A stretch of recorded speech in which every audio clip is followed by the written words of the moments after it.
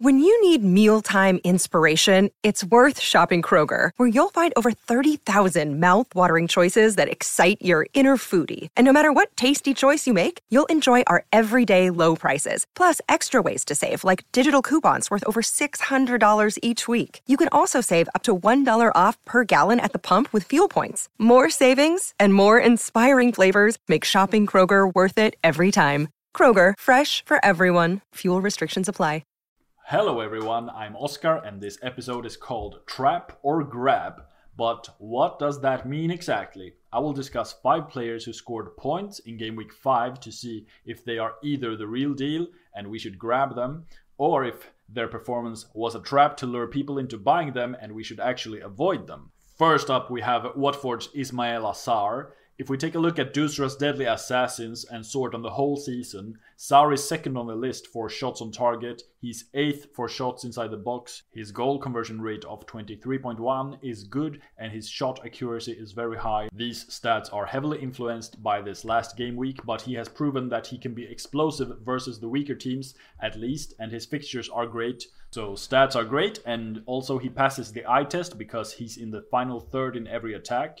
He's there on the rebounds, he's on penalties, he's a bit of a talisman. Verdict, grab. I think he should be one of the high priority players to buy, especially considering other players in that price bracket aren't really performing that well. For instance, I'd be looking to downgrade either Torres or Greenwood to Sarr. If you own Jota, I think downgrading to Sarr is a good move too, but it can certainly wait one game week. By the way, if you want to look up a player's stats like I just did, then you'll need to become a Fantasy Football Scouts member. Link is in the video description below, and you can decide to sign up for a month or the whole season. Next up, I'll be talking about both Alan Saint-Maximin and Ivan Toney, and we'll be using the comparison table in the members area to see who is the better asset. I have put Saint-Maximin to the left and Toney to the right, and as you can see, they are scoring very similarly on all these metrics that are related to goal threat. Toney has had a pen awarded to him, but he's still behind Saint-Maximin on FPL points. Toney is also a greater threat in the air, which the 3-headed goal attempts versus 0 indicates, in case you didn't know about that difference in their playing styles. Apart from the goal threat table, ASM has higher expected assists, and you just have to watch a game with him really to see how good he is at creating opportunities out of thin air. ASM has been performing well for someone in that price bracket. He has scored 4 more points than Toney, and the price difference is now 0.4 between them. Saint-Maximin's fixtures are better than Toney's, and it's easy to downgrade to Toney or Pukki in a couple of weeks' time. Toney is playing a little bit too deep for a fantasy manager's liking, but also it's just a terrible fixture run that he has ahead of him. All in all, despite a solid performance last week, I think that Toney is not someone to buy at the moment, and therefore I'll have to label him as a trap. With that said, he is a reasonable player to hold if you already own him, but you shouldn't expect much more than one return from him in the next 4 fixtures.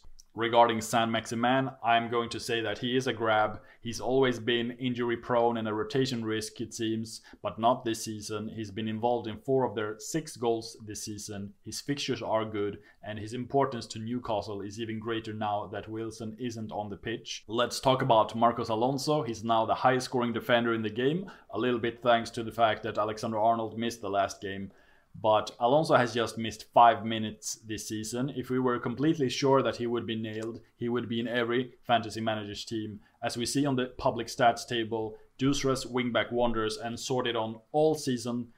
Alonso has had the most shots inside the box and the most goal attempts of any defender. He had a shot cleared of the line last game too. He's had an amazing start to the season, both in terms of FPL points and in terms of underlying stats. Despite all of that, we need to consider the fact that Tuchel loves to rotate fullbacks and that it's not a question if, but rather when that rotation will start. I do get the appeal, and Alonso could still have a few game weeks left as the first choice starting left wing back, but considering the way Chilwell played in the Champions League final and in general by the end of the last season, he's not going to be on the bench forever. Due to all of this rotation worry, it means that I have to mark Alonso as a trap. Since Chelsea plays Manchester City now, you can afford to hold on to that transfer for a week before you decide on which Chelsea defender to bring in. If you still want Alonso by that time, I suggest to consider a team structure with a stronger bench than normal, because this Tuchel rotation of fullbacks is on par with the Pep roulette.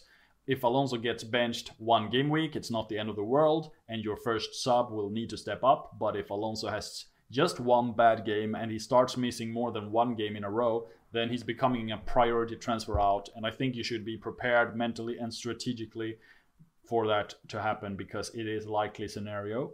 It seems like it's the same story every season, where Alonso plays at his best and is a must-have, but just right after that he starts playing worse and starts getting rotated. Last guy on my list is Vardy.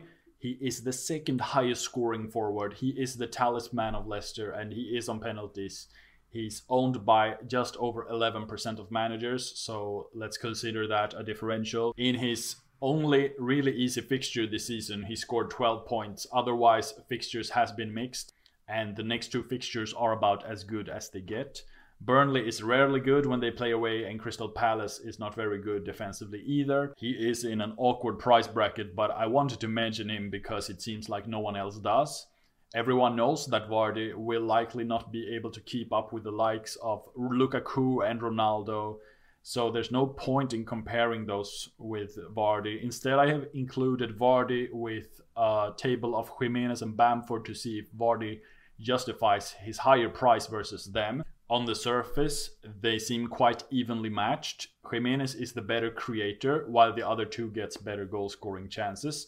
But the main thing to me is that Vardy is a quality finisher. 6 of his 10 shots inside the box have landed on target, while the other guys are much worse at hitting the target, never mind converting their chances. This might not be enough to convince you to pay 2.5 or 3 million extra when he's posting the same numbers as these guys, and there's also a lot of other interesting assets. But versus these guys, I would certainly pick Vardy ahead of those. And also, one last table here shows the three-way comparison to show the difference in shot ability / accuracy between Vardy and the other two guys. That's all for this week. If you have any questions, let me know in the comment section below, and good luck this game week.